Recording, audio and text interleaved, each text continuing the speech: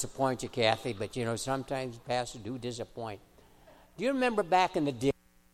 Maybe you don't, but back in my younger years, it was very common for people to live in their basement as they're building their home. A very kind of practical thing to do, and that's what my brother-in-law and my sister, their family did. Is he built his own home, but in that process, they put the foundation up and they put some flooring. They moved into the basement, which is really wonderful. And my sister was a clean freak, and so this would drive her insane. Is during like the first year or whatever it was, during the spring rains, we had a lot of rain at one time. That's when they discovered a significant crack in the foundation. And so when those heavy rains would come, that water would just pour into their living area. So that it took them some time, but they finally fixed that. And we remember Jesus' words in the institution of the Lord's Supper.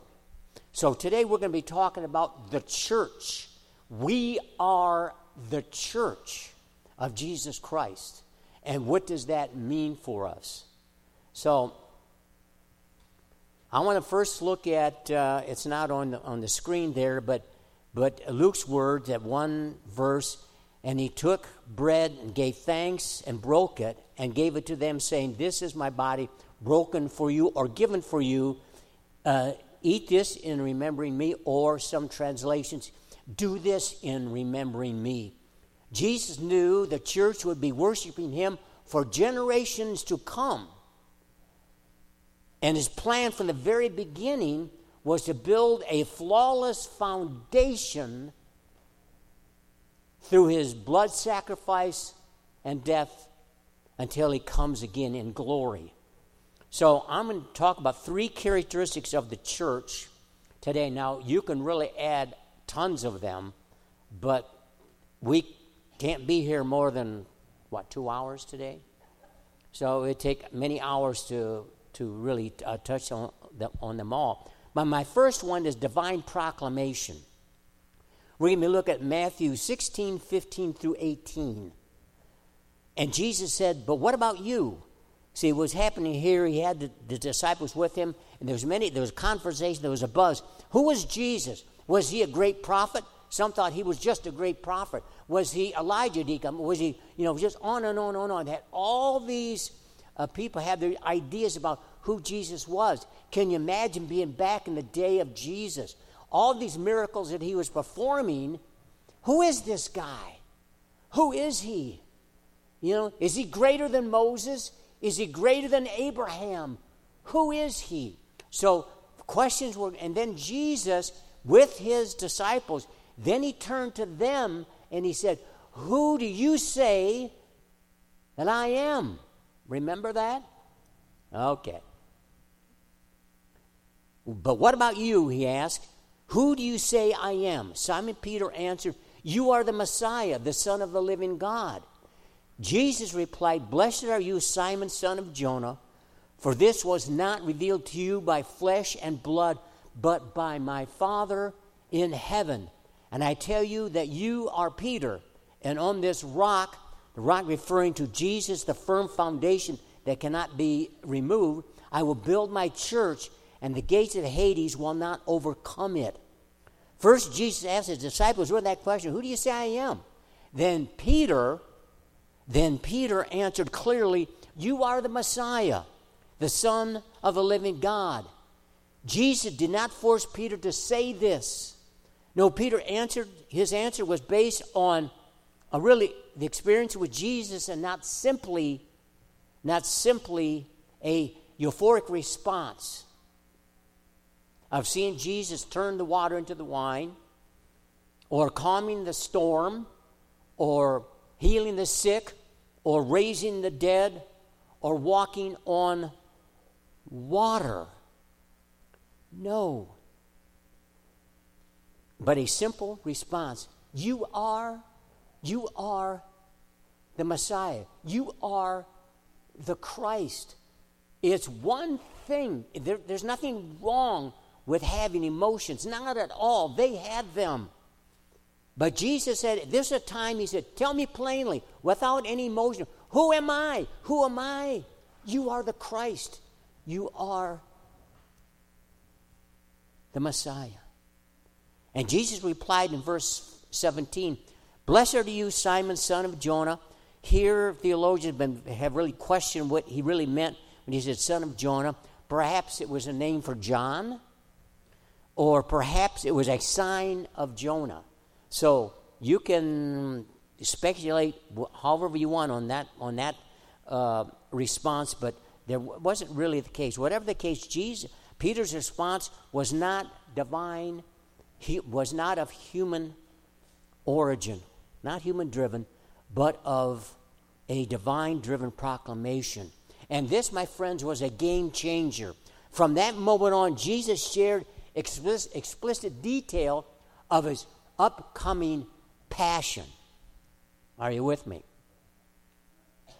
Verse 18, Jesus introduced a new element in the church. And I tell you, that you are Peter, and on this rock I will build my church, and the gates of Hades will not overcome it.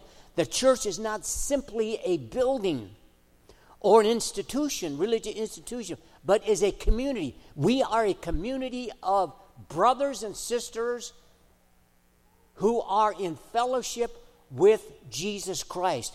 That is who we are. Jesus knew that between his first coming and what's Christmas? Christmas is what?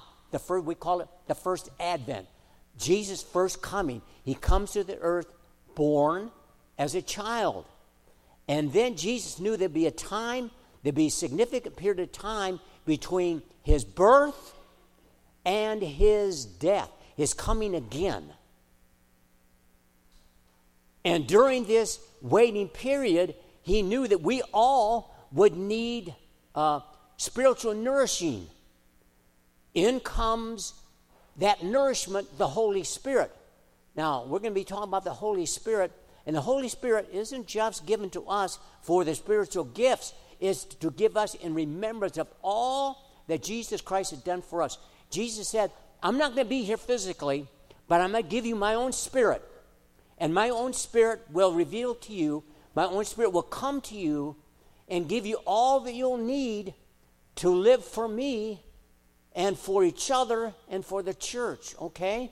So, that's very important for us to really understand. It is interesting. I'm just saying that for many churches, the Holy Spirit is a holy mystery. They don't really talk about it. They talk about the Holy Spirit just in passing. Oh, Father, Son, Holy Spirit. Father, Son, Holy Spirit. Never really get into the ministry of the Holy Spirit. We're going to do that just a little bit this morning, because this is a sermon within itself, talking about the ministry of the Holy Spirit. I remember I took a class, testing my calling years ago at Moody Bible Institute, and I took a class on the Holy Spirit for a whole semester, and man, I tell you, that was one of the best classes I think I've ever attended. Learned so much and was challenged a lot by that class, but we need to understand the ministry of the Holy Spirit. Amen? Okay, John 14, 15 through 18. Jesus here had no intention of leaving them or us at the mercy of a fallen world. He had been with his disciples for 3 years. 3 years he was with them. How could they survive without Jesus' physical presence? Who would teach them? Who would encourage them? Who would empower them?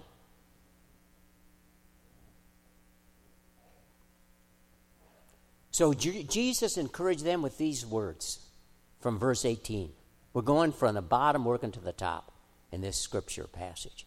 I will not leave you as orphans, Jesus said. I will come to you. Jesus would send the Holy Spirit in his absence. Now, this sounds very fundamental to most of you. Understand, this is Christianity 101. But Paul always encouraged Christianity 101. How about you? Some of you say, boring. Heard this many, many times again. How many times, now I can speak for myself, have I prayed, and I know that when I pray that I'm giving my things to Jesus, my worries to Christ, whatever, it's all biblical, and I preach it, and I talk about it. But how many times do I forget? And my humanism gets in there, and I start to worry. I need reminders of Jesus, His Holy Spirit, all the time. I don't ever want to leave that. Because my fear is of arrogance or whatever. I always want, Jesus has a way of keeping us all humble. When you think that you're above this, then look out, because you will be humbled. You know, the Bible is fundamental. It's not a theological treatment that is so complex. If the Holy Spirit is in you, we're going to be talking about this a little later, then He will help you interpret His Word. Amen and amen. So, meaning the Holy Spirit would be Jesus' presence, teacher, helper, and convictor among them. Now, let's look at verses 15 through 17. Again, Jesus, if you love me, keep my commandments. And I'll ask the Father, and He will give you another advocate to help you and be with you forever, the Spirit of truth. The world cannot accept Him because it neither sees Him nor knows Him. But you know Him, and He lives with you and will be in you. I believe Jesus was saying to His disciples that He would be with them personally. He would be in the church by His very, very Holy Spirit. Friends, through the ages, all believers of Jesus Christ have the Holy Spirit to help them understand, to teach them, to empower them, to enjoy His power and presence forever and ever. Listen to me. While it is good to have reference tools, today, more than any time in our history, we have tools in the faith. We have theological tools. We have Bible dictionaries. We have concordances. We have tons of commentaries. Some of those commentaries, though, you don't want to read because they're too far in one direction, I believe. But anyway, we have all of these things that we can use at our disposal. You can take on your phones or whatever. If you want to find some commentaries on the Bible or whatever, you can just punch it in. You've got it. Those are wonderful things. They really are. And sometimes you need maybe that mature Christian who's been around the block a few times. If you're in a Bible study or in a small group, or if you're reading a block of Scripture and you don't really understand it, then it's good to say, hey, could you give me an insight on this? And tell me about it. That's good. That's wonderful. However,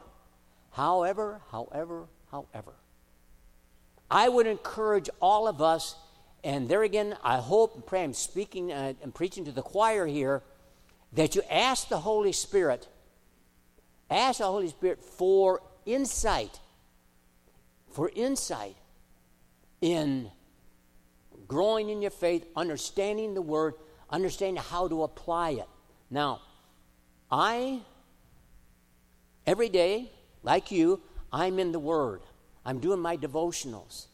When I pick up the Bible to do my own personal devotionals, I ask the Holy Spirit to give me wisdom, to give me insight, to help me apply what I am reading and understand, to apply to my life.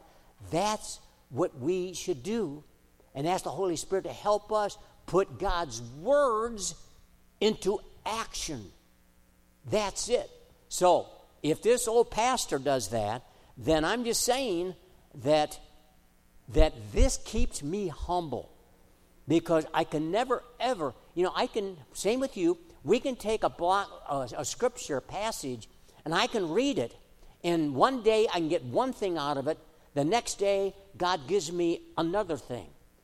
That's the way it works. There's not one passage fits all or one meaning fits all. Does that make any sense to you? Okay. Becca said, please get this thing over with. I'm so tired. Get home. Okay. So, Becca, good news. Thought number 3. Yay. We're going to be talking about the 12 disciples or 12 apostles. Now, as you look at Luke, Jesus prayed and prayed and prayed before he called these apostles. So from Jesus' perspective and those that follow Christ, they were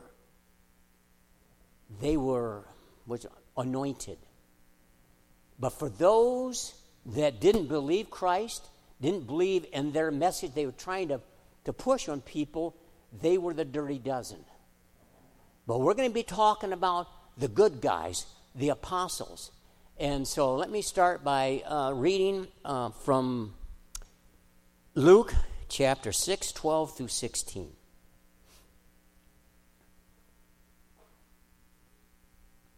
One of those days, Jesus went out to a mountainside to pray. And he spent the night praying to God. When morning came, he called his disciples to him and chose 12 of them, whom he also designated apostles. Simon, whom he named Peter, his brother Andrew, James, John, Philip, Bartholomew, Matthew, Thomas, James, son of Alphaeus, Simon, who is called the Zealot, Judas, son of James, and Judas Iscariot, who became a traitor. Now, the world, I believe, has not changed its values. Jesus Christ, in my opinion, is no more popular today than it was some 2,000 years ago. The population is different. It has shifted. But we still have the same problems of people rejecting Christ as they did 2,000 years ago. However, the law of Moses, the prophets, and the entire Old Testament points to the Messiah. For example, Jesus' prophetic role was foretold in Deuteronomy 18, 15 through 20. Jesus' sufferings were prophesied in Psalm 22, read all of Psalm 22, as well as Isaiah 53. And Jesus' resurrection was talked about in Psalm 16, verses 9 and 11. And then you go again to Isaiah 53, 10 and 11. Okay, we have all that Old Testament evidence, all of that before us. Then we move into the New Testament. Okay, we have all these eyewitnesses, all these representatives, and then we have the apostles, the 12. Okay, and then, of course, one was a traitor. But you read the book of Acts, then they had to find that 12th apostle. Who was it, church? Who can tell me? Who was the 12th apostle?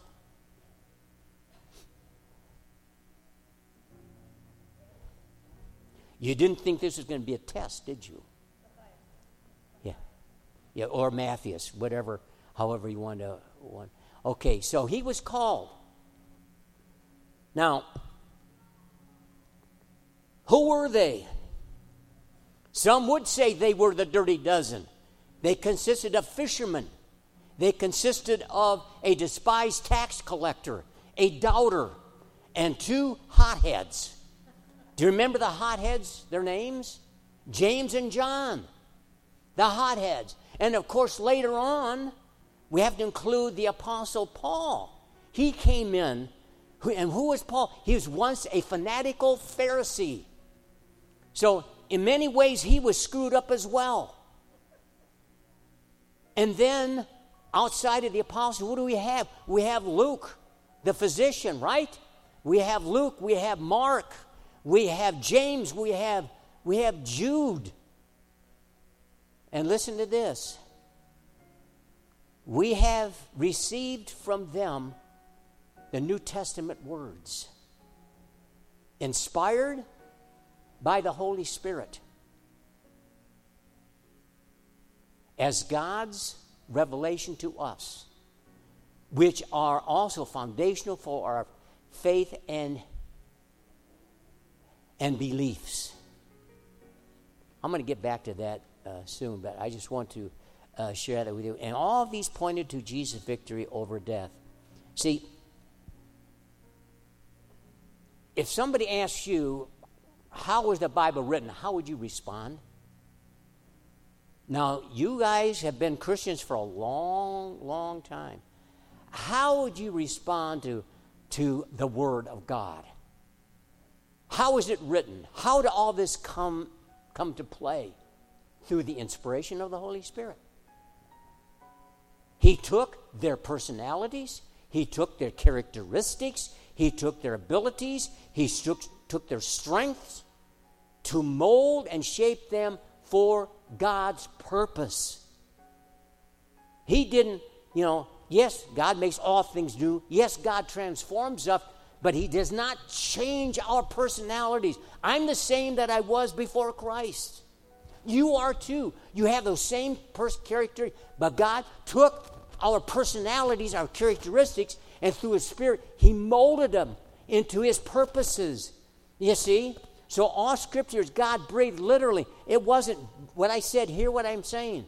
Those apostles, they're not their words.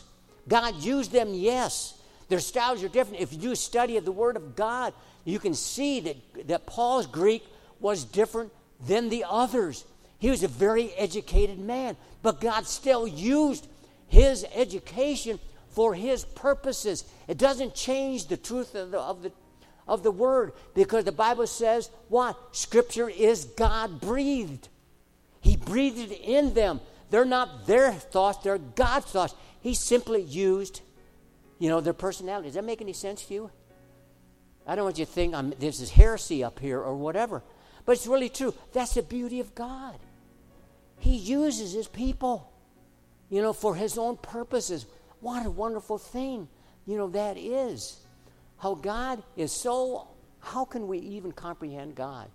He is the Creator is so awesome, and yet He says, you know what? I'm going to use that crazy fisherman over there.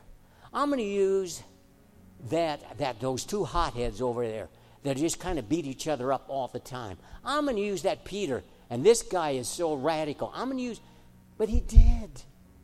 He used them for His purpose. God ministers through His people. God ministers through His people. As Christians today, I believe we must act. We must act. Well, we step out of our culture's values and put Christ at the center to have faith in Him and follow Him? Or will we be like the apostles? Will we be like those writers of the Bible and also other biblical heroes and be instruments of spiritual change in this modern broken world? We are the church. We are the body of Christ. We are called to make a difference in this world. That's our calling. We're not simply called to come to church and to say hello to each other and listen to a message, go home and forget about it until next Sunday. We're called to live it out. We're called to proclaim it to others, to your neighbors or whatever. We're called to do that. All of us are. That's our calling. Amen? That's it. That's why we're here. And then I think of, what is our calling then? And this is, as we get into the communion, what we're doing is we're basically telling people we're here because of this table. We are here because we follow the one who died on that cross for our sins. We're here because of the one who, when we die as believers in Jesus Christ, we will join him for eternity. We are here as believers in Jesus Christ to share that good news with other people, find our way. You know what it could be? It might not be that you give somebody the Bible and say, well, do you love Jesus? Well, Jesus loves you. It could start out by you just being a friend, by showing love to other people, reaching out to them. When they see your love, when they see who you are, then that hopefully that will lead them to ask, why are you like this? Why are you so loving kind? Why are you doing this? That's a great opening, isn't it? It's a great opening. You know, I'm a pastor. I don't beat the drum. You know, you won't find me. I'm not saying it's wrong, Sue. I'm not saying it's wrong. But I can't stand on the corner and hand out Bibles and say, if you don't read this, you don't accept Jesus, you're going to hell. That's not me. That's not me. That's just not me at all. But you got to find your place where God wants you. You know, I look around, Becca's found her place. Because you cannot go to a worship night and not sense to feel the Holy Spirit moving in her ministry. And if you're doing it, whatever your ministry is, for your own glory, then you're doing it wrong. It's all for him. If this church, and I'm trusting God's going to build this church bigger and stronger, shame on us if any of us will start patting ourselves on the back and say how good we are. It's all because of him using you, all of you. That's so cool about this. Let's kind of be like the 12 and just say, okay, we're going to rally around Christ. Okay, Jesus, what does he want us to do? How can we make this church grow? How can we grow in our faith? How can we help a brother, a sister, an aunt, an uncle, whatever, grow in faith? Do this in remembrance of him.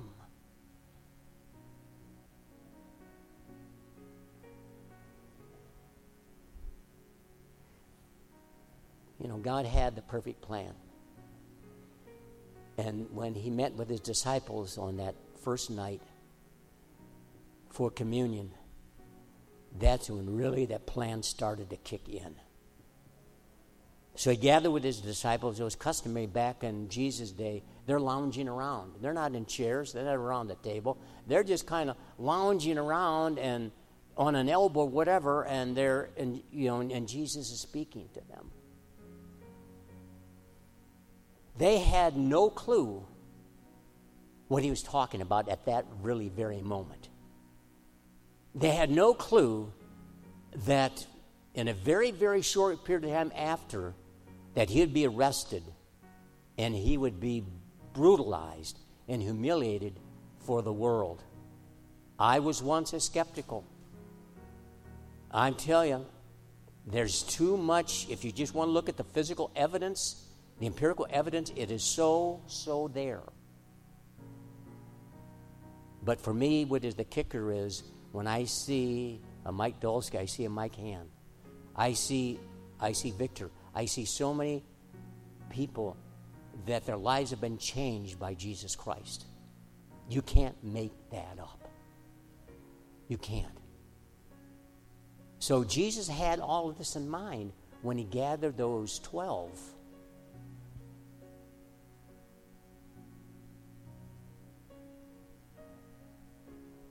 And after praying, he took the bread and he broke it. And he said, "This is my body broken for you." Imagine yourself being there at that moment. What does this mean? Oh, Lord Jesus, we praise you and thank you, Lord, that once again you have reminded us how your body was abused, how you were tortured, how you were humiliated. So much so that you died. God, help us to remember.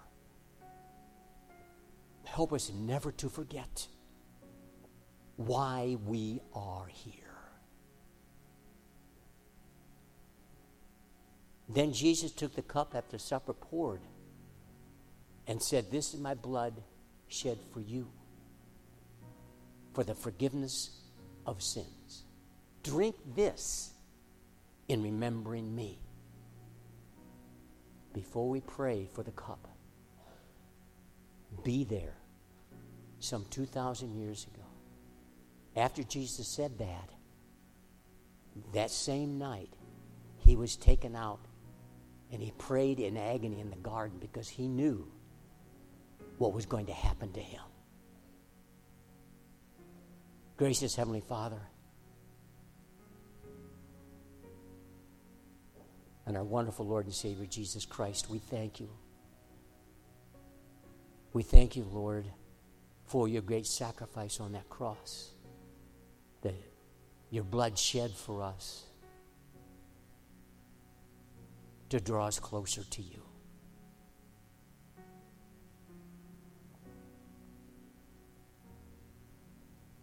We give you praise. Let us eat and drink.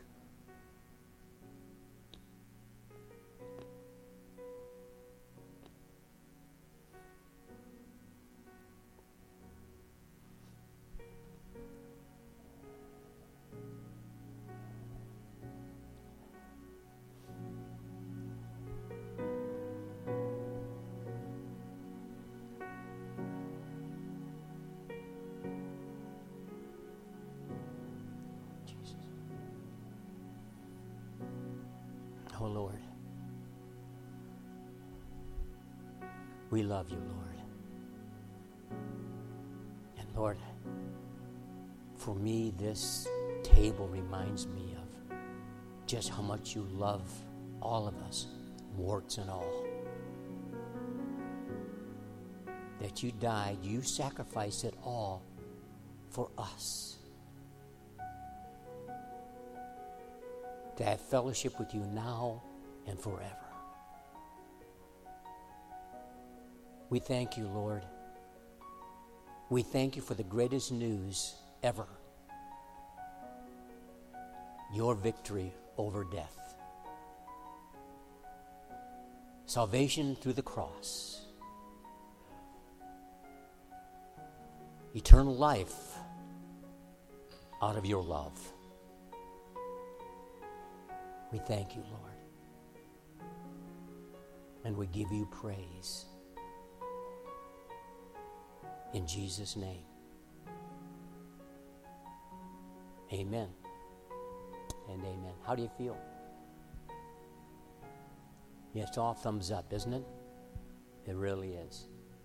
So, we have the church. We have a call. It's all centered around the table. So, what do you suppose that Jesus would say to each and every one of us right now? Go and serve your King. Go and serve. God bless you and have a great day.